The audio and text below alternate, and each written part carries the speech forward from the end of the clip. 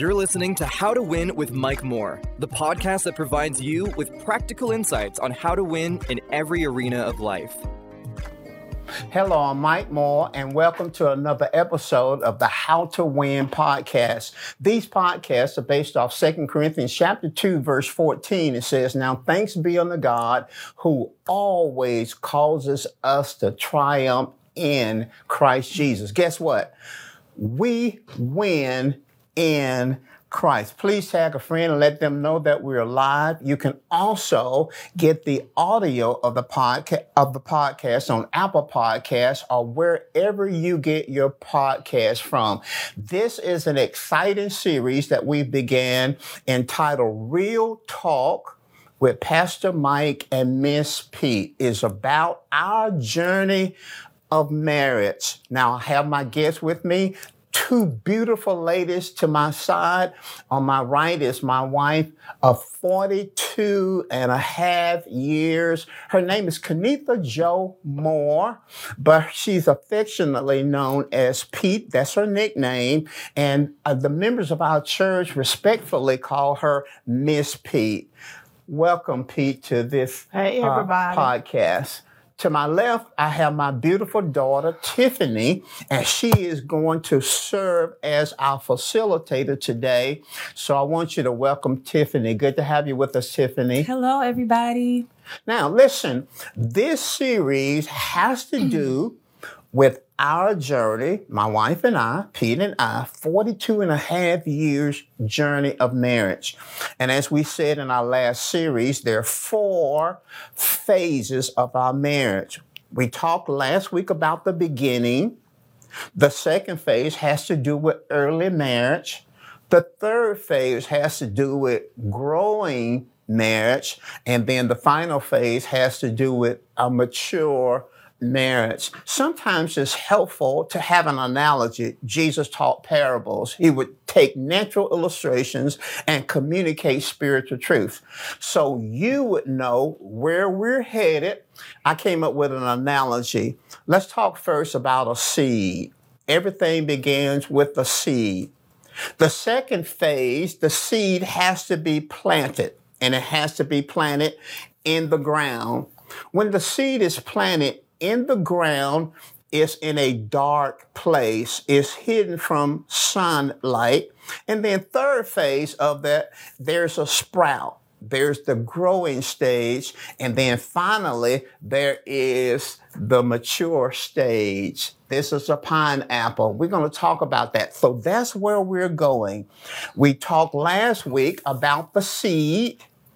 And this week, we're going to talk about early marriage. And remember, the seed is below the surface of the ground, is hidden, no sunlight.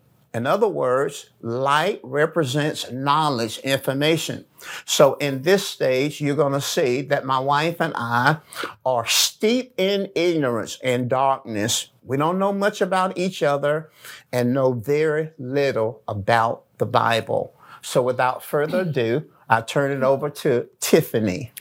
Hello. Again, if you are just joining us, be sure to share this. I told you last week to invite somebody. So if you are invited, welcome to the live marriage talk. We're going to be talking. Again, you can send in any questions that you may have throughout this entire discussion. We won't be answering it on this actual time that we're going to be discussing marriage, but a few weeks later, we'll discuss any of the questions that you have, and we'll answer those on the final weeks of this conversation. So again, be sure to send in all of your questions that you may have. And then lastly, please be sure to share this. If it's not too late, invite somebody on to have this conversation with us. So just a little recap, as he talked about earlier, we talked about the beginning of their relationship. We talked about how they met. We talked about how they got together in college and how they navigated a few different challenges in their relationships. And then we last talked off of him proposing.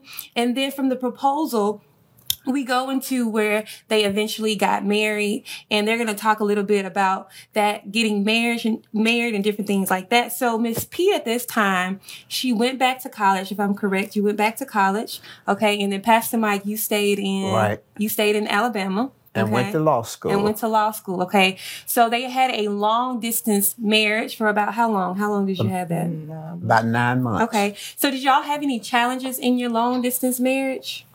Well, we didn't really have any challenges because during those 9 months, I was a senior in college. So my focus was on graduating from college. So we communicated on the phone, but we didn't really have any challenges because I was focused on working and going to college. So I don't remember any issues during that 9 months.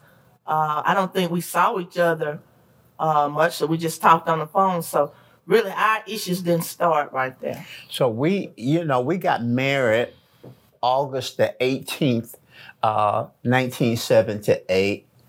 Pete went off to finish graduating from college. Mm-hmm. I went to law school. Mm-hmm. So technically, we were married in paper only. Okay.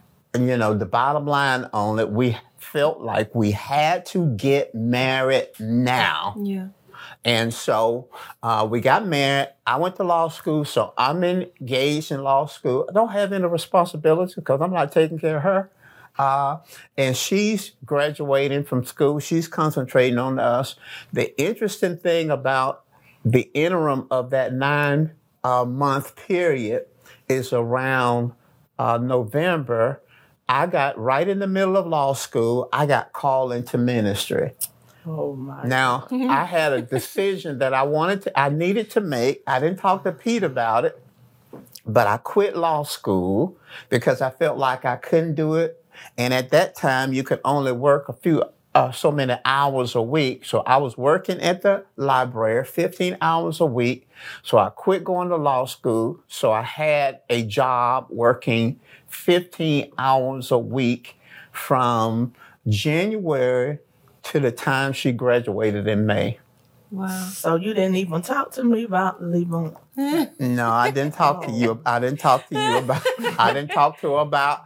I think I told you after I quit law school, I didn't talk to her about that. And then I just thought, you didn't even take care of me them 9 months. I took care of my own. So y'all had a non-traditional start to your marriage. Yeah, because we felt like if we didn't get married at that point, I was going to graduate and go to Chicago with my sister. And I just felt like it was going to end. So it was a combination. We had to get married. Remember, we didn't want to fornicate. We want to burn. Then we want to burn. And then we were afraid. So we got married out of fear. We felt like if we don't get married now, and she go back to Kentucky, and I'm here, there's a good chance we won't get married. So we got married kind of.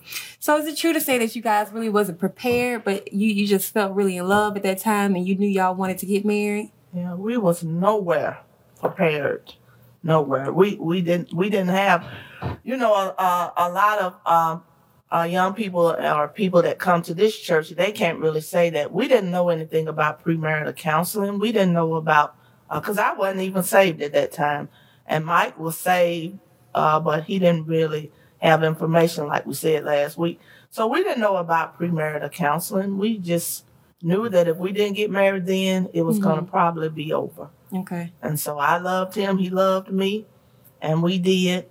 And those 9 months, that wasn't when we had the trouble. Ooh, that's a long time. 9 months. Okay, so 9 months, y'all had a long distance marriage, and then you came to the conclusion that y'all are going to come live with each other, and y'all decided to move back to Alabama. Is that correct? Right. Okay. So after my dad had said no, we went on and got married anyway. So we eloped.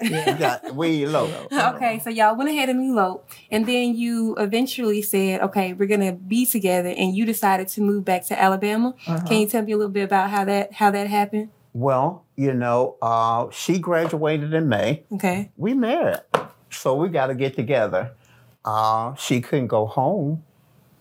So she got to come with me. Okay. And so... But the reason why I couldn't come home because I live in a small town and the only occupation was coal mining. Okay. And so that was dwindling down. He didn't want to be no coal miner. And I didn't want to go home. And then my ego wouldn't have let me go to her house. Okay. Because I wanted her dad and her family to think that I'm responsible and all that.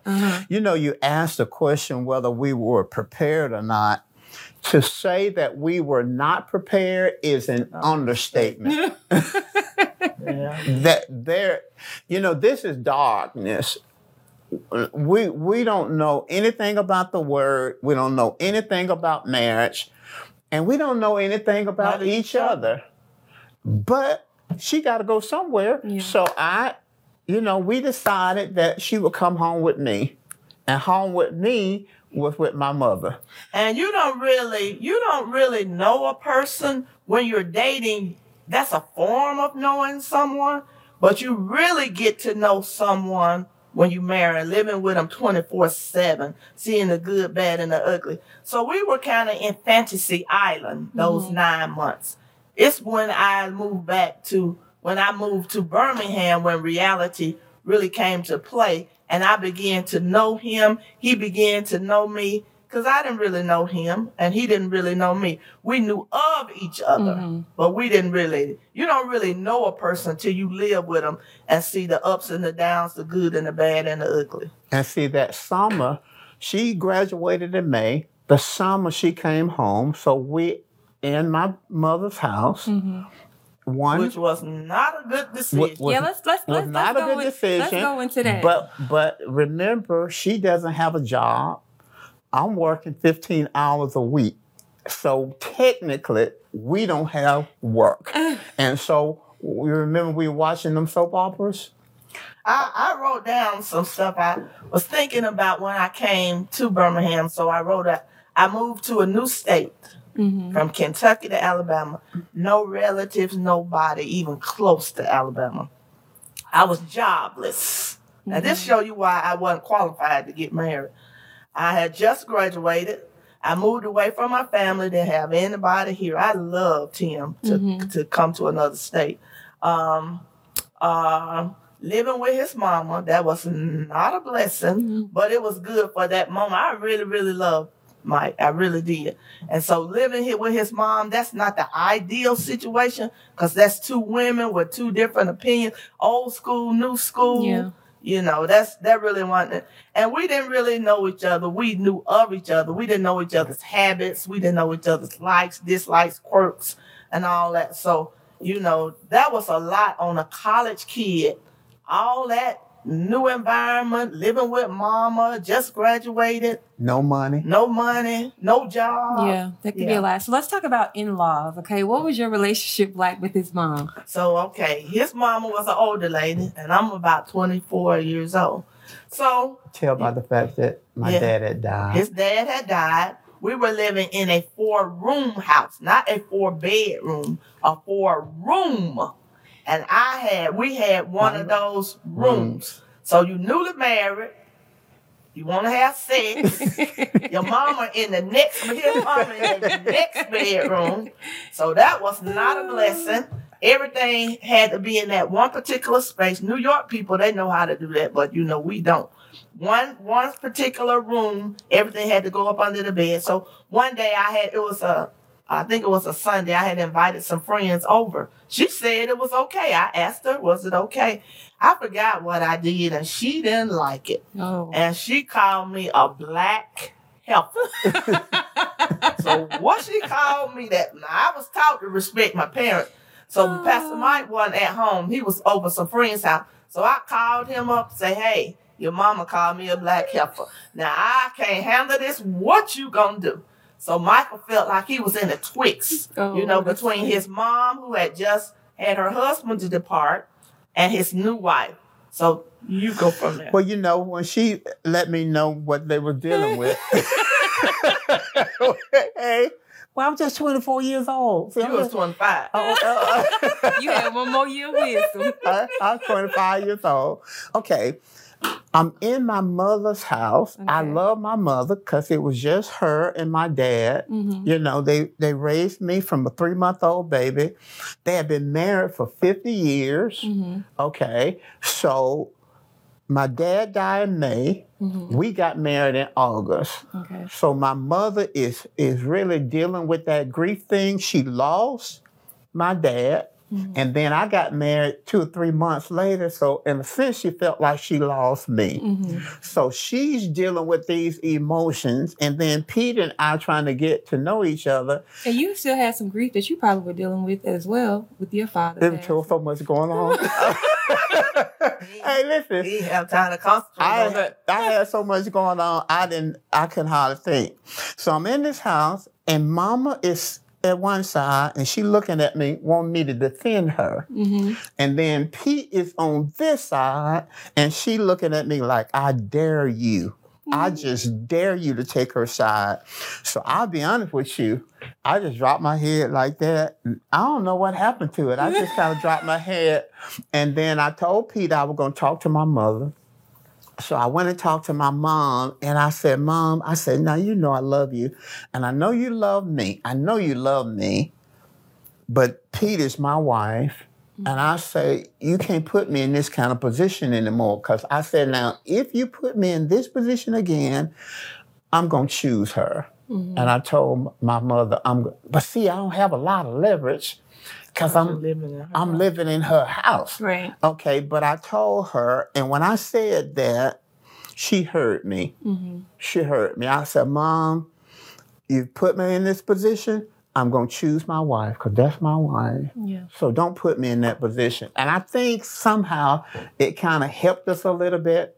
And then after that one incident, I never had any problems with his mom. You know, eventually we moved out of the house after how many, 6 months? Maybe 6 months. 6 months we moved to a rental house.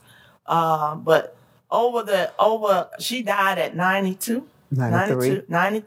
And I loved his mom. So y'all eventually build a relationship. Yeah, we built a relationship. I love Miss Mary. She was my little road dog going to the stores and stuff and to the restaurants, and I fell in love. So we started out with the in-laws in a negative with my dad, which eventually changed, and with his mom, which eventually changed. It wasn't just lovey-dovey at the beginning, but it ended in a great relationship with both our parents. And even in the interim, during those broke days, my mama would say, I got $20. She said, I got $20. And she would take And that was before Mike and Tiffany were born. She said, I got $20. And so we would go to Quincy's or go somewhere. Quincy Rolls. Go somewhere and eat and stuff like that. So it turned out great. It really did. So we want to bring you all's your relationship into reality with some people at home. You may be during the quarantine, you may have had to bring your in-laws in your home with you, or some married people may have had to move in with their parents. So what advice would you give people who are having to deal with their in-laws in a living situation? Well, I think one of the things you have to realize is that if you're moving in as a young married couple into your parents' or his parents' house, you have to respect that is their house, and that is their rules. And so if they say, they want you all they don't want you coming in 3 and 4 o'clock in the morning in their house, that's their house. And you have to abide by their rules. Whatever their rules are, if you want to live there, you have to basically abide by them until you could get your own place. And then, 2 women, sometimes they say no 2 women should be in the kitchen together. You just gonna have to respect whoever the woman of the house. You got to respect that is her house. But then you have some relationships, no matter, even if you do respect, you're gonna have trouble. And you just have to be patient, zip your lip until you can get out of their house. That's my advice. I think parents usually are sympathetic and want to help their adult children or whatever on a temporary basis. I think the adult children need to respect the fact that this is not your house. Yeah. And you can't run it like it's your house. And I think that it's important to think about respect the blessing of being able to be somewhere. Yes. You know, think about it. That they even offered you to I had nowhere to take my wife. I had nowhere to take her. And the fact that my mother was willing to allow us to be in there that period of time, it was a blessing. And sometimes when you are immature, you try to operate in someone else's home like it's your home. Yeah. You know, it wasn't our house. It was my mother's house. And so that motivated us to want to get our own place. Yeah. And then I got a little job. So I think that could be true for any parent relationship with so if you are a parent and you have a relationship with your children, that can go if you're helping them financially, children, you need to respect the decisions that they have with helping you financially. So it may not just be a living situation. So mutual respect is a very important key for in-laws. All right, so you all ended up moving. I heard you say that you ended up moving into your own house. What was your financial life like at this point of your relationship? I think by the time we moved into our first home, we both had jobs, but they weren't jobs that 4 years of college kind of jobs. They were a job. I think my first job was I worked at Roosevelt City Hall, and it was a result of a friend of mine from Kentucky. She hired me to work at Roosevelt City Hall. So our finances had gotten a little better. And I got a job. Now I'm an honor student, done well. But after I quit law school, I didn't have a plan. I didn't know. All I knew is I was called into ministry, but I didn't have a plan. I didn't know how I was going to take care of her. But I was raised if I'm going to be married, that I'm supposed to take care of my family. That was instilled in me. So a friend of mine was working in a department store, and he put in a word for me to get a job, and I started working at a department store as a janitor. And I know a lot of people would not have wanted to work as a janitor with a 4-year degree. With a degree, and I've been, I had started law school. I was on every honor society you could be on in college, and here I am. I'm working a job as a janitor, but to me, I would have took anything that was legitimate to take care of my family. I didn't think about the fact that I was a little embarrassed sometimes sweeping the floor and cleaning the closet, and somebody booked it in the closet one time, and I had to clean. They called me to clean the closet. And you used to hide from your friends? I used to be hiding. I'd be sweeping and stuff, and I see people, I'd be hiding. So let me ask you this question. For husbands who, let's say, maybe they lost their job during the quarantine and they're kind of struggling with taking care of their family, what advice would you give husbands when it comes to pride, when it comes to, like you said, you wanted to take care of your family with this job. So what advice would you give for someone who may have lost their job during this time and they want to take care of their family? The advice I would give is change your mind about having to have your dream job. And think about, what can I do in a legitimate way to bring in income to take care of my family, regardless of what that is, as long as it's legitimate. And the key to that is to realize it's temporary. Yeah, it's temporary. I knew I wasn't going to be there forever, but it was temporary. Sometimes guys don't want to work a job that they think that they are beyond. But to me, I wanted some income. I wanted to contribute to Pete. I wanted to take care of Pete. I wanted to be able to pay bills. And so for me, it was a blessing when I got that job. I saw it as a blessing. Now, I was a little embarrassed because I know that there was more for me. I know I could do more, but at the same time, that's just You got to pay them bills. you got to pay those bills. Yeah. And I didn't want to depend on anybody to pay our bills. At one point in that time, we were did we apply for food stamps? You had me in the line. Yeah, we was in the line because You tried to get me to get an apartment in the project. in the project. I was like, oh my God. Because you had some money back then. Yeah, I ain't never lived in no. And there's nothing wrong with the projects. Don't write me no letter. Ain't nothing wrong with the project.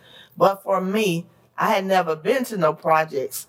And Michael was trying to get me to go to the projects. I think I talked him out of that one. We was in line. We was in line downtown. Then we both got embarrassed, and we came out. And here again, let's reiterate. We're not saying we're above the project. We're not saying people who live in the project don't have value. We're not saying that at all. We're saying the fact that we felt like there was more for us and we wanted more for us. But I was willing. I mean, I was willing to do whatever it takes. I think even if you have a mindset that this is where you are, don't think that's where you're going to be the rest of your life. But even in that time that our income wasn't equal to college degrees, I can say we never had any creditors knocking on our doors because we paid them bills. We never lacked food to eat. We ate what we wanted. We didn't eat beans and rice and we ate what we wanted. We paid all our bills. We didn't owe anybody anything because our first priority, we had prioritized what we needed to do, and we paid our bills, and we ate, and we took care of our business. Now, we didn't have much else. We didn't have we went 7 years without furniture in that first house. I didn't have a lot of, my parents gave me money for clothes. Pastor Mike, he had a blue jacket, a beige jacket, and a burgundy jacket and ties, and he matched it all the time, and I felt sorry for him. So time out. Let me ask you this question: your parents gave you money for clothes. She always had clothes. How did you feel about her parents? She always had clothes. How did you feel about her parents giving her clothes? Are you okay with that? I was fine with it. I just didn't want her to tell her parents. I didn't want her to ask her parents for money. I just tell them, don't ask them. Don't ask them for the money. I didn't ask them; they just blessed me. And I didn't want her to tell them what shape we were in. We was in some bad shape. We was in some pretty bad shape. Pete said that we paid our bills. We didn't. There were 2 rooms in that rental house that we had. There was nothing in it. There was no furniture in it. And then the refrigerator and the stove, we went to Forestdale, and we went to this place. We paid $35 for one and about $50 for the other. I think one of the great things that we did in the first years of marriage is that we weren't trying to keep up with the Joneses, because a lot of our college friends, they were living large. I mean, they were living large, doing well. And I think one of the things, I came from a small rural town, and it didn't take much to satisfy me. So I think that was great. I didn't really want, it didn't bother me that I had 7 years without furniture. I was in love, child. I was in love with Pastor Mike. And so I think one of the things that really blessed us, we didn't try to keep up with the Joneses. I see a lot of young people sometimes going in debt in the first years of marriage because they're trying to impress their mom and dad, her mom and dad, his mom and dad, and trying to impress their friends, and they go in debt. And I think that was one thing that we really did well. We paid our bills on time, and we didn't try to keep up with the Joneses. One of the things that, when you talk about finances, we didn't have finances. We didn't have a lot of money. We managed it well. Yeah. We didn't have a lot of money. I never felt pressure from her about, you got to buy this, except the Easter dress. You could tell about the Easter dress. But I never felt pressure from her about things. Yeah. You know, you got to have this, and you got to have. I was doing the best I knew how to do, and really, it bothered me. Pete said it didn't bother her. It bothered me because when I looked around at some of my friends who had graduated from college, and I was supposed to be the guy who was supposed to be so successful. I was embarrassed. I really was embarrassed. I was ashamed. I felt like I was a failure. I felt like I'm not doing well. You know, we couldn't take vacations. We couldn't go on a vacation. You know, we couldn't do any of that. So I felt bad about it. We didn't have any furniture in that room. Pete, during the summer, she put aluminum. We didn't have air conditioning. We have air conditioning. And then the air conditioner ran out of your car that time. And so she put aluminum foil in the windows. To reflect the sun. To reflect the sun. It was still hot in the house, but... So couples, in the beginning, in the early years of your marriage, remember to give each other grace. If you see that your husband is trying, give him grace, because like Pastor said, he was doing the best that he could. So remember to give each other during those early stages of marriage grace. We have so much more. We are literally just at the beginning of the early stages of marriage. Trouble. But before we go into that, make sure that you continue to send in your questions. I see that we have a lot of questions that are coming in. Continue to send those questions in. As a reminder, we won't be answering it on this time, but a few weeks down the road, we will be answering. We'll take a whole session just answering you all's questions. And then again, if you're just tuning in, please remember to share this video and invite somebody else on as well. So let's talk about, you guys moved out of the house. You were in this house. What did that first year of marriage look like? Now that you're out of your mom's house and y'all have your own house, what did that first year of marriage look like? Well, we were so happy to get in that house, get out of his mama's house. We was just thrilled to get out of his mama's house. But then he was called into the ministry. No, I was called a pastor. He was called a pastor. And I was like, that's when the darkness really hit the house. Called a pastor, because I didn't really have a good image of a pastor from growing up. You know, my mom to take up clothes for the pastor. The pastor looked tired. Well, the pastor looked sharp most of the time. The wife looked tired. The little children looked tired. We giving food to the pastor's wife. So I didn't really have a great image for the pastor. And so Mike kind of started Bible study in our house. He didn't ask me about having Bible study. He just did it. Then that's not good advice. You need to communicate. No communication. Then the people came in my house. He started Bible study. So they thought that this was the church house. We had started church then. Yeah, they were in my refrigerator. So the people at the church would come to your house. No, they was having Bible study. They would go in my refrigerator. During Bible study, they would go in your refrigerator. In my refrigerator, get what they wanted to drink. Then they would stay late at night. If Bible study was over at 9, they might not leave at 12. I didn't have no say-so. So, Pastor, what was going on in your mind? Well, you didn't ask me. Let me give you a timeline. I got saved in 77, October. Okay. The next year in 7 to 8 we got married. So I'm a babe in Christ. Okay. The next year I got called into ministry. Okay. I'm a babe in Christ. Okay. And then the next year I'm pastoring the church. So I'm a babe in Christ. So we started the Bible study and we kept it going on Wednesdays, but we started the church in the house with 4 people. I didn't ask her because the Lord, I didn't let. So we had children's church. We had children's church. The house wasn't about 5 rooms. We had somebody in every room doing Bible study. He didn't ask. I was young. I was immature. I felt like God was calling me. Okay. And she needed to get on board.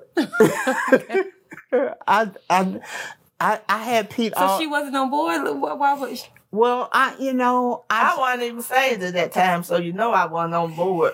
No, because they used to go. Mike and them. You used were to saved go. after we started the church. You got saved at I got saved at Grace Chapel, at Ernest Chapel. So, But we at the house now. You just started. yeah. Yeah, I wasn't really feeling that, and yeah, Mike was that at Ernest Chapel? You started doing the weird stuff. It was early in my when I started the church. Yeah. So what was the question? What was some of the weird stuff that he would do? Well, he was new to the faith ministry, and I didn't grow up in no Christian environment, so I'm being honest, I didn't know the difference between Jesus and God. That just showed it. I was not brought up in no Christian home. And so I'm looking to him. He grew up in the church, taught in the church. So I'm thinking he know what he doing. Wrong. And so he got into the faith ministry, faith and let's talk transition. Tongues, healing, and demons. Okay. We'll go with the healing. Healing. We'll go with the healing. So, a lack of knowledge. He thought that God had healed his eyes. He prayed God healed his eyes. So he threw away his contacts, threw away his glasses. One time we was driving on the interstate. We right in Ansley, getting on the road, and I heard, "Boom!"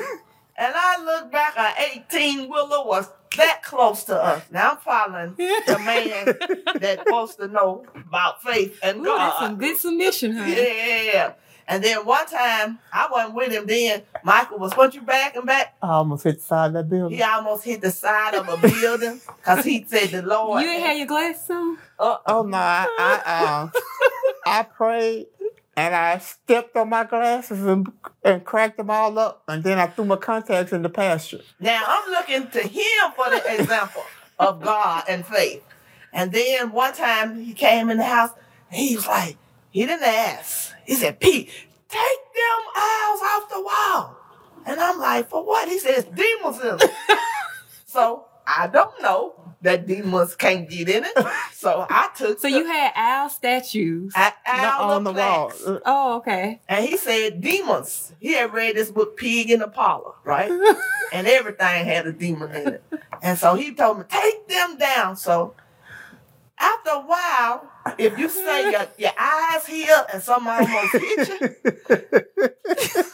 then you say God healed your eyes and you almost ran into a brick wall. I can take my glasses off and see a brick wall behind me. He couldn't see a brick wall. And then he had, but this was more at the Presbyterian church. He had got into speaking in tongues. So he had the people lined up and they were shandara, shandara. And I'm looking, what the fool this is? He was always introducing something new. I didn't come from that environment. So I was like, child, this man out there. So when he was doing because see, in my mind, if he doing all this crazy stuff, I would be thinking like something's wrong with him. Did you ever at any point? She loved me. I loved him. She loved me. I loved him. I was a good man, wasn't I? He was a good man. I thought he knew what he was talking about, but that tongue, that took it to another level because some of them was falling out and stuff. And then one time we went to a church in Tuscaloosa and Micah prayed for a demon to come out of a lady. And she was sitting on her, and she was just wiggling and foaming and stuff. And I was like, what the fool is this? So he had me something everywhere, but I loved him because I stayed with him. Ooh, that's good. Here, I came out of a denominational setting. I didn't know anything about speaking with tongues. I didn't know anything about healing. I didn't know anything about deliverance. So once I got saved and filled with the Spirit, every time I learned something, I was trying to do it. So when I found out about the tongues, so I started praying for the people in the church to speak in tongues. And that was during the time when I stood up. I couldn't get a message that Sunday. That was at the Presbyterian. That was at the Presbyterian church. I couldn't get a message, so I figured the Lord was going to talk to the people in tongues. Mm-hmm. So I stood up on Sunday morning after the choir sung, and I spoke out for about 20 minutes in tongues, and then I sit down. The door of the church opened and all that kind of stuff, and then we closed and left. Mm-hmm. So I'm just doing all, and then I found out about healing, and so I thought, wow, this is great. And so I figured okay, if I'm healed, then get rid of these glasses. So I stepped on my glasses and broke them up so I couldn't use them anymore. And I took my contact and threw it in the pasture so I couldn't see. But at the same time, you know, I was in love and I was following them, but Christianity still didn't look good to me because of all the foolish stuff he did. So one time they were getting ready to go witnessing. Now, they was getting ready to go witnessing. And they said, come on, we getting ready to go. I said, I ain't finna go no witness. I'm watching Soul Train. I love Soul Train and I love American Bandstand. So I was watching Soul Train. So we were, I wasn't saved at that time. Pastor Mike was. He really didn't have no business with me because I was not saved. And we went through them dark days of one saved and one not saved. I eventually got saved when he pastored the Presbyterian church. But even with us both being saved, we still had a lot of issues because in the Presbyterian church, Pastor Mike was trying to make me into somebody that I was not. Mm-hmm. He had me foolishly, you know, trying to follow him. But at the same time, in the back of my mind, Christianity is not looking, the church and pastoring is not looking good to me. Mm-hmm. He had me in the choir. I sung a song. The Holy Ghost got a hold of me. And then I know I can't sing. And the older lady, she said, girl, you sung that song. So I began to think, I can sing for real. He had me singing. He had me ushering. And that's how she was. She was ushering. I hated ushering. He had me doing everything he wanted me to do. And I think that's sometimes a mistake that young people make, and sometimes older people too, but more young people, is trying to make somebody into something you want them to be and not who they want him. See, I'm not going to be happy doing what he wants me to be. I have to pray and ask God, what is my purpose in life? What does God want me to be? Not what he wants me to be, but what does God want me to be? And so when he was trying to make me into the pastor's wife, which I really didn't have no good image of, he was trying to make me into that woman, and I didn't want to be that woman. So there was rebellion. There was rebellion. He say up, I'm going down. He say left, I'm going right. So we had a lot. So communication was a little off at this time? And we talked about it. We were talking about it. Because really I felt trapped.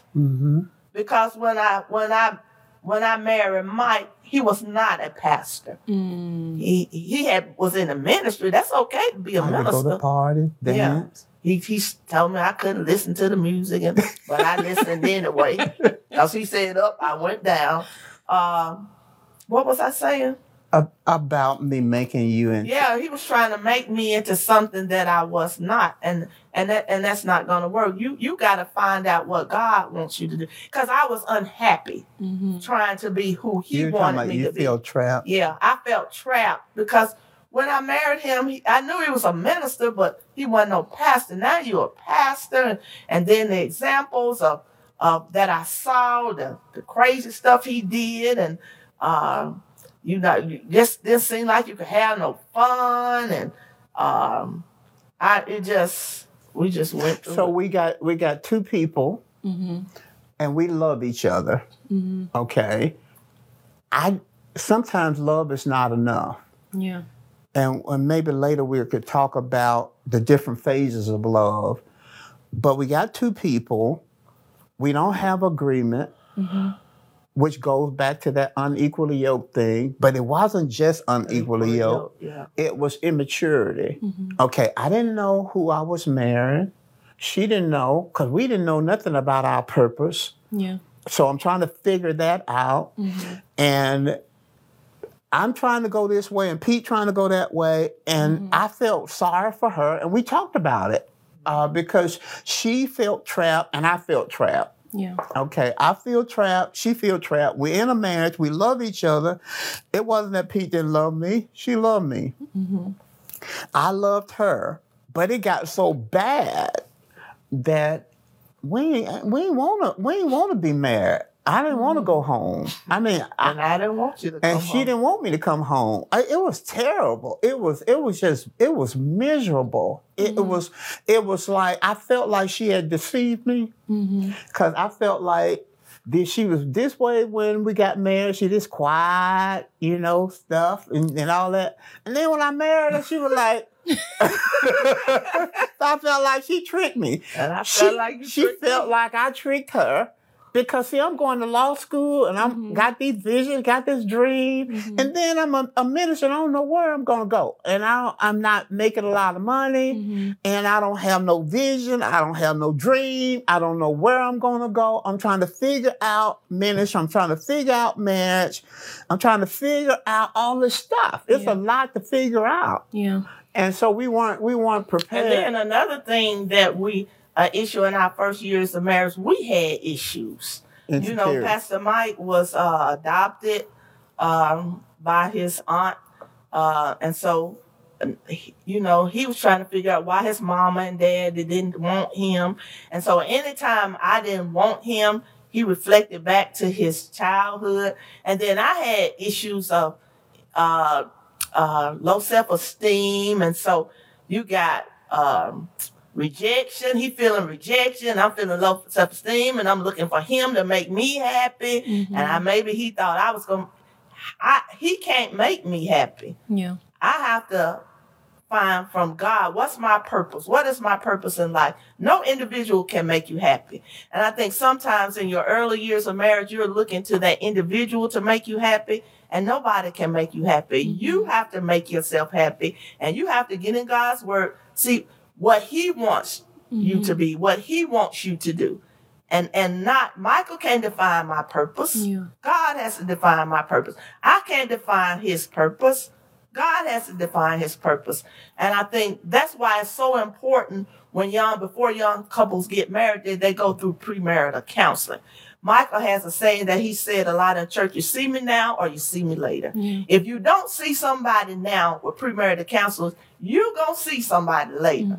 And we didn't know about premarital counseling. In premarital counseling, they discuss, communication, agreement, acceptance, division of labor, children, issues that you may have, issues that she may have. But we didn't have any of that. And it wasn't because we didn't want it, we didn't know about it. Whereas today, young couples, they have a chance to get premarital counseling. A lot of them don't want it. And that's not a guarantee that it's going to be all perfect. You got to do the work. You got to do what you hear.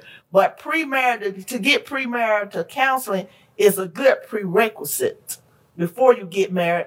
Because you think you know a person in dating, you don't really know that person. You know that person when you living with them. Yeah. And so their little quirks that may work your nerve, and then my quirks that may work his nerve. You got when you premarital counseling, you will know some of that stuff. But a lot of young people, premarital counseling is not going to tell you don't marry him or don't marry her. Premarital counseling gives you information that maybe you didn't know. You talk about different issues, but a lot of people think, if I go through premarital counseling, the pastor's going to tell me I don't need to marry him. I don't need to. No, nobody can tell you that. That's your decision to make. And if a person want to marry somebody, like my dad said no, did we do it? We did it anyway. If somebody want to, so premarital counseling is just to give you information about the person. I think I'm hearing a few things that you guys are talking about. There's a difference between being loved and prepared. So you guys talked about that financially you weren't prepared. And then it also sounds like that emotionally y'all weren't really prepared. We had some issues. We had, when you get married, you find out a lot about the person, but you find out a lot about yourself. And P has some insecurities. She felt low self-esteem, unrelated to me. Okay. All my life, I grew up with a healthy parents who raised me, wonderful parents. But I had this thing on the inside of me that I was giving away. And I always wondered, why did my birth dad and my birth mom want me? So I was struggling with that. And I didn't know I was dealing with rejection, but I was dealing with rejection. So whenever Pete didn't want to do something, I felt like she didn't love me. And so I went through this phase. She don't even love me. She don't even love me. So, but what I did realize is that I wasn't healthy. But I didn't know I was healthy. One day I was praying, I asked the Lord, what's wrong with me? And he said, rejection. So technically, every time when you're in a troubled marriage, and we were in a troubled marriage, you see the other person's faults. You see their weaknesses. Very rarely when you're in a troubled marriage do you self-evaluate. I never self-evaluated. I always thought Pete was the problem. I felt like she was a heathen. I felt like she didn't want this and she didn't want that. But what I didn't realize is that I was the leader of the home. I was the domestic head of the home. I was confusing knowledge and religion with spirituality. So I thought she wasn't spiritual. I wasn't spiritual. I just had more knowledge than her. I knew more Bible. I knew more scriptures. I wasn't an example to her. I wasn't loving her. I was loving me. I want you to be what I want you to be. I'm trying to create her because I came in with a fantasy. Many times when couples come together, they have this fantasy of what marriage is going to be like. Well, once I got married, that ain't what I want. That's not what I wanted. And so now I'm trying to create her in my image, and I'm trying to change her. I wasn't trying to motivate her. I wasn't trying to find out what you want to do, what's God calling you to do. I wasn't trying to support her. I wasn't trying to help her. I was trying to help me. What was interesting about it, I thought she was selfish, and I found out I was selfish. Tell them about when you prayed and what the Lord told you about me, because I didn't look like what the Lord told you. I'm gonna tell them that when we get to how we're in a dog pay. Shoot. So I have a few questions, okay? Because it kind of can go into what you're talking about. Maybe I'm not really sure, but you talked about God spoke to you that you had some issues with rejection, right? So for some people, they may be in a relationship and they may not even know that they have any issues, right? How important is prayer for? Because a lot of times we can go into prayer praying for the significant other. How important is prayer for God to speak to you about yourself? Well, when I found out about my rejection, I wasn't praying for Pete. I wasn't praying about Pete. I was praying about me. And I went to the Lord, and I wasn't happy. I knew I wasn't happy. And I was telling God, something's wrong with me. But I didn't know what was wrong with me. I was crying out to God. I was praying in the Spirit. I was asking God, what's wrong with me? And the Spirit of God spoke back to me and said, rejection. And I didn't even know what rejection meant. So I started reading. Joyce Myers had a book on rejection. I started reading other books on rejection. And then I began to realize, boy, you got some problems. I was driving down Birmingham Port Road, which is near our church. Faith Chapel, Birmingham. And I was trying to sick, you know how you sick a dog on somebody? I was trying to sick God on Pete. In fact, I was telling him she's just not doing me right, and you ought to straighten her out. I was telling God, I'm living for you, and she ain't trying to do this, and she don't love me, and she on this, and I was going on. And the Spirit of God let me know, you're the problem. I was thinking, how can I be the problem? I know more scriptures than she do. And see, it would, the Bible said that knowledge will puff you up. I was in pride, but I didn't know I was in pride because I knew more than scriptures than her. But I was doing all this crazy stuff. And she's seeing me doing all this weird stuff. Yeah. But I thought I was more spiritual than her. And at that point, I think I began to try to look at me. And how did you deal with your insecurities? I knew something was wrong with me, but I didn't know what it was. And my revelation came the same way. I prayed about myself. And God showed me through Joyce Myers' ministry, I was listening to her, that I had some issues with self-esteem. Yeah. We have a lot more to go, so you guys stick with us a little bit longer. I want to get into this next phase of your life. When did Faith Chapel come about?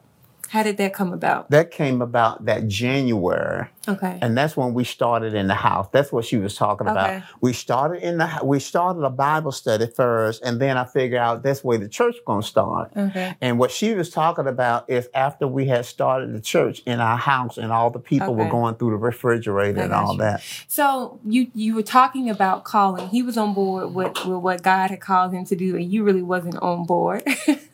What advice do you have for somebody who feel like, whether it be the woman or the man, who feel like they have a calling from God, but the other spouse may not be on board with that calling?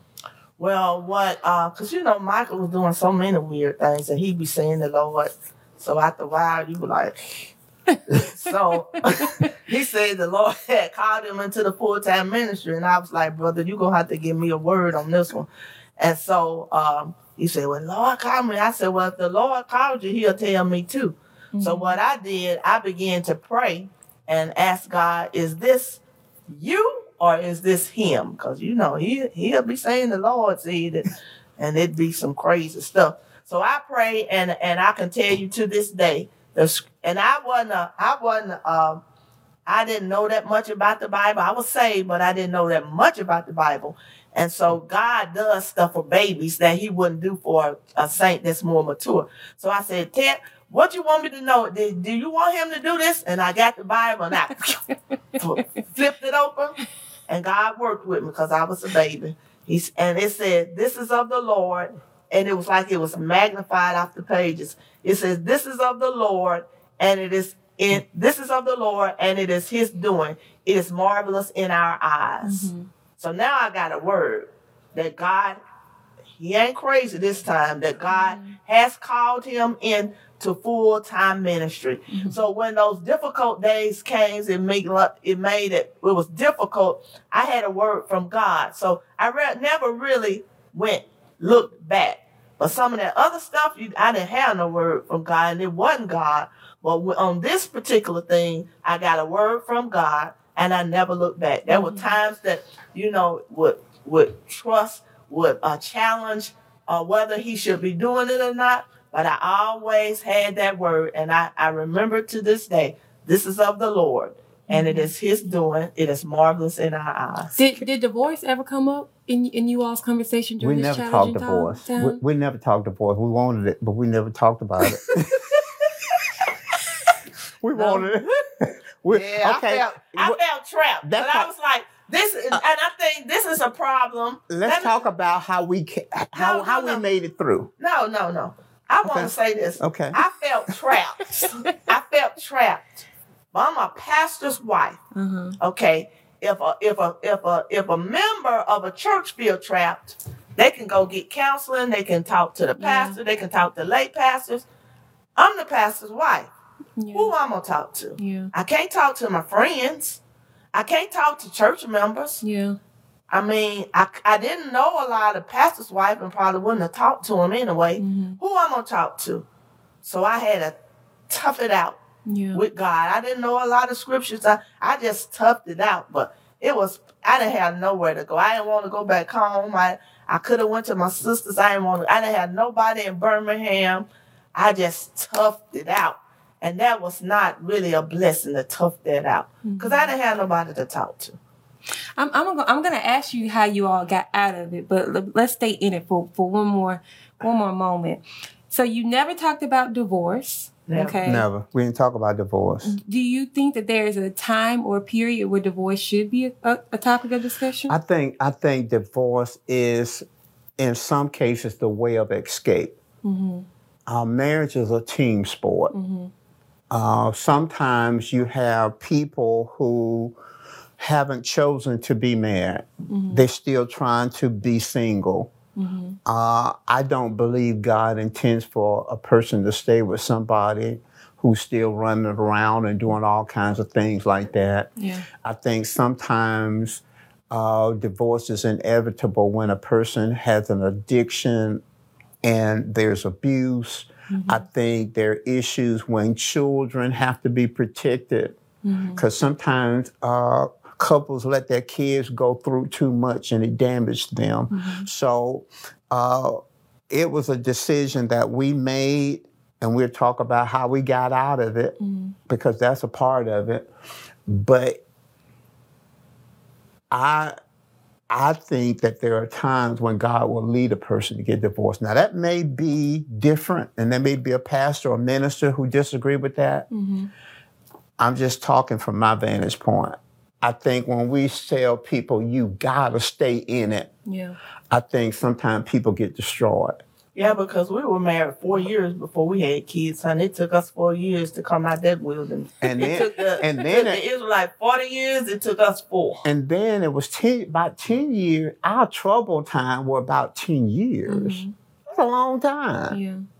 That's a long time. Yeah, and then what that show you is that sometimes, you know, those cases where you talk abuse and abuse of kids, abuse of the female, drugs and all that. That's but sometimes young couples, they want to give up so quick. Yeah. You know, it's not abuse and all that. They want to give up so quick. Marriage is like you say, it's a team sport, and you got to work at it. I really loved him, and so I hung in there. You know, but it was some difficult days. So the last 2 questions that I had, what would you all do differently? And then how did you come out of that dark stage that you all were in where you had a lot of the disagreements? Can we answer just one? Okay. Let's talk about how we got out. We could do different next week. No, I want to do my Or points. they can give you 10 minutes and then y'all can go ahead and do both. Okay. Give us about 10 minutes, y'all. Hang on there for about Okay, 10 more minutes. these are some things that I saw that in our early years of marriage. One thing, those early years of marriage, sex was great. No, intimacy was Sex good. was great. It was good. It started coming in when he started doing the foolish things a little bit. And then it kind of went. The early sex was great. Sex great. 8, 9 months, no sex, right? We hadn't seen each other. But after that, it was great. But then we started. Okay. What I got out of our first, that I want to say about the first years of marriage, you can't change someone to fit the mold you want them to be. You know, he can't change me. I can't change him. That's God's job to change a person through his word. You have to make peace with your past so it won't screw up your present. He had to make peace with the past of being rejected, and I had to make peace with the past of low self-esteem. That's good. If a relationship has to be secret, you shouldn't be in it. See, our relationship was secret. We hiding. In college, we ain't had no business getting married. We shouldn't even been in that relationship. If a man tell you, we're going to keep this secret, our relationship, you ain't got no business in it. No one is in charge of your happiness except you. That's During good. them early years, I was expecting him. It's his job to make me happy. And I don't know if he was expecting me to make him happy, probably was. But nobody's in charge of your happiness except you. What others think of you is none of your business. It's what God thinks of you that matters. In them early years of ministry, trying to be a pastor's wife, I'm trying to think of what people think of me because I don't know no word. I don't know no scriptures. So I'm quiet and I'm reserved and I'm fearful. And so really, as long as I'm doing what God wants me to do, I don't have to worry about what other people think of me. And so that freed me to be me. Okay? Your job won't take care of you if you're ever sick. Your family will. So in the early years of ministry, the church, if they knocked on the door, he was running. We'd be sitting at the table, he running. Yeah. And so you gotta guard that. You know, his work, the church was everything. But in the end, if a person gets sick, see, you working 24/7, no time with your family, no time with your kids. That's true. But in the end, it's that woman or that man gonna take care of you. You gotta nurture that relationship. Yeah. Okay, so that's what I got out of our. The one thing I got before we talk about how we got out, the one thing I got is there's a difference between love and being prepared. It's a big difference. Yeah. You can love somebody. We loved each other. It just got sour because we weren't prepared. That's financially. spiritually, emotionally, all that. We were trying to bring two lives together, and we were not prepared. Yeah. And I think it doesn't mean you got to have all the money. Yeah. But it does, because we never fussed about money. We didn't have it. Money wasn't really our issue. It was. No, we never fussed about money. And once you got to worry about full-time ministry, we never argued about that. We never had a problem with that. We never doubted that. Yeah. We just didn't have it. Yeah.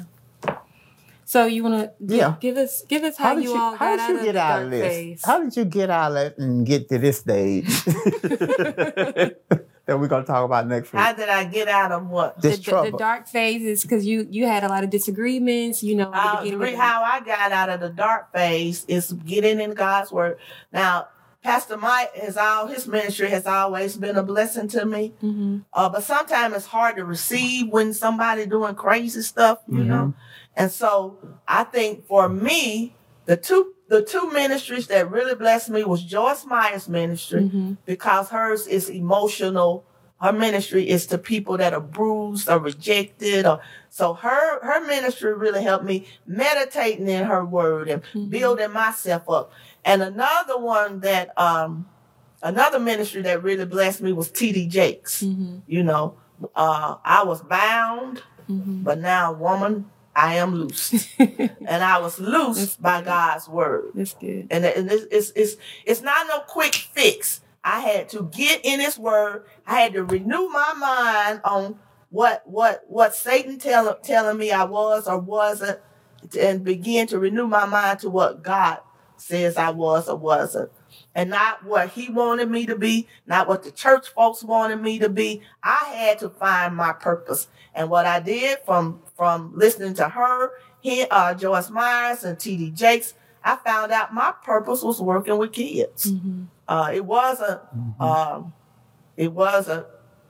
being the first lady. I didn't like that first lady, because the first means second. I'm the only lady. So I had to find out what works for me, not what works for him, not what works for the congregation. I can't be who they want me to be. That's good. I was not, and ain't nothing wrong with it. A church lady with the hats, I ain't never been that, never will be. Church lady suits, never was, never will be. Ain't nothing wrong with that. I had to be free to be me. I can't be, it's bondage trying to be somebody who you're not. And the word set me free. Yeah. I'll give you 4 or 5 things that helped me. Okay. What helped me to get through the dark times was God spoke to me in 1984. He said, the word of God is the answer. Now, I didn't know it at the time, but it wasn't just the answer for the congregation. It was the answer for me. The second word God gave me is that a good pastor is an example to the flock. I really wanted out of the marriage. I really did. I felt trapped, but I wanted to be an example. I didn't want to be telling folks stuff and I couldn't say it was working in my life. So God told me a good pastor is an example to the flock. The third thing, I finally decided to pray and ask God, show me Pete. I said, God, show me her. I got to see her, boy. I got to see. How do you see her? And I came across a passage in Psalms 128, and it jumped off the page at me. He said, your wife shall be a fruitful vine by the sides of your house, and your children like olive plants around about your table. And I told Pete that God showed me that she was a fruitful vine. And for the first time, I had a vision beyond what I was seeing naturally. For the first time, I could see where God saw my wife. And then finally, I think it turned around for me is when I began to self-evaluate. When God began to show me, you're the problem. Because I thought I was an example, but I wasn't an example. I thought I was a leader, but I wasn't a leader. I thought I was spiritual, but I wasn't spiritual. I was religious. I just had knowledge. And so I told the Lord this, Because I didn't feel like she wasn't happy. And we used to talk about it. I said, I feel sorry for you because I know you feel trapped. I felt sorry for her. I said, I know you didn't have a chance to decide whether you wanted me in this light. And I said to God, I said, okay, if I'm never happy, if I don't get anything out of this marriage, I'm going to do my best to please you on this. And I decided from that point on that I wasn't going to be looking for nothing back. I was just going to give her. I was going to turn toward her. I was going to try to love her. I was going to try to care for her. And it changed because up until that time, I was trying to get some from her. But then I decided, God, whether she give me anything back, she may never give me anything back, but I'm going to love her to please you. Yeah. So just to recap, we started off, as he gave the analogy, we started off in the beginning phase of their relationship, and then we went into the dark phases of their marriage. And then it came next week, we'll be discussing how the relationship grew. And then lastly, you have the mature phase. And so next week, we're going to be talking about that. If y'all have any questions, again, remember to submit those. And then before we begin, we do have some materials that we want to talk to you about, because I know between now and next week can be a long time, and you may really want to dive into some marriage topics. We can't talk about everything on here, but Ms. Pete has some tapes that you can get on MP3 or CD that you can purchase as well. And so she'll talk a little bit about that. Okay, because knowledge, you have to have knowledge, as we talked about this broadcast and the one before. So I just want to, Pastor Mike has a couple of series that I think will be a blessing to you. You can purchase these products at MikeMooreMinistries.org, as Tiffany said, in the CD or MP3 format. And if you order these series during this podcast series, which will be 6 weeks probably, you can get these at 30% off. So the first one is the law of marriage. And then in this series, it talks about the law of priority, making each other a priority, the law of pursuing each other, the law of agreement, the law of possessions, because in our early marriage, what he made was his, what I made was mine. What he made was the family's, but what I made, that was mine. And so I had to grow in that area, the law of possessions, the law of transparency. So this is in this series. The next one is the marriage checkup. And these, you can get practical tools to help you perform a checkup on your marriage.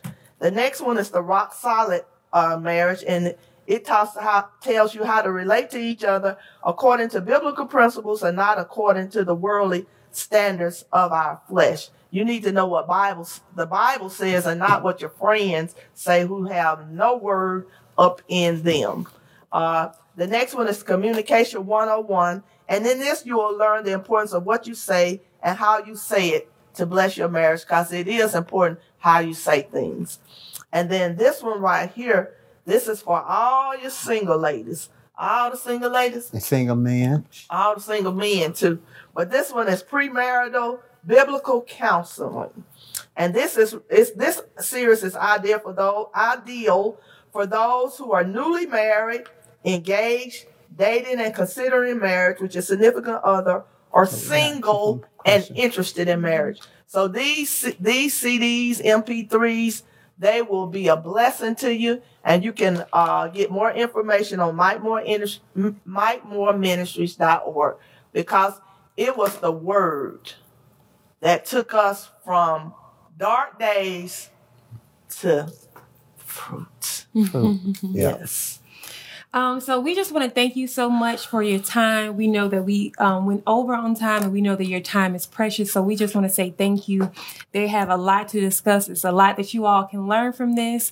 But we do want to recap that next week we'll be talking about the growth years. So again, share with somebody else, invite them on. You can also share today's video as well. We thank you so much. And then if you guys have anything else? No. All right. We will see you all on next Tuesday. Bye. Bye.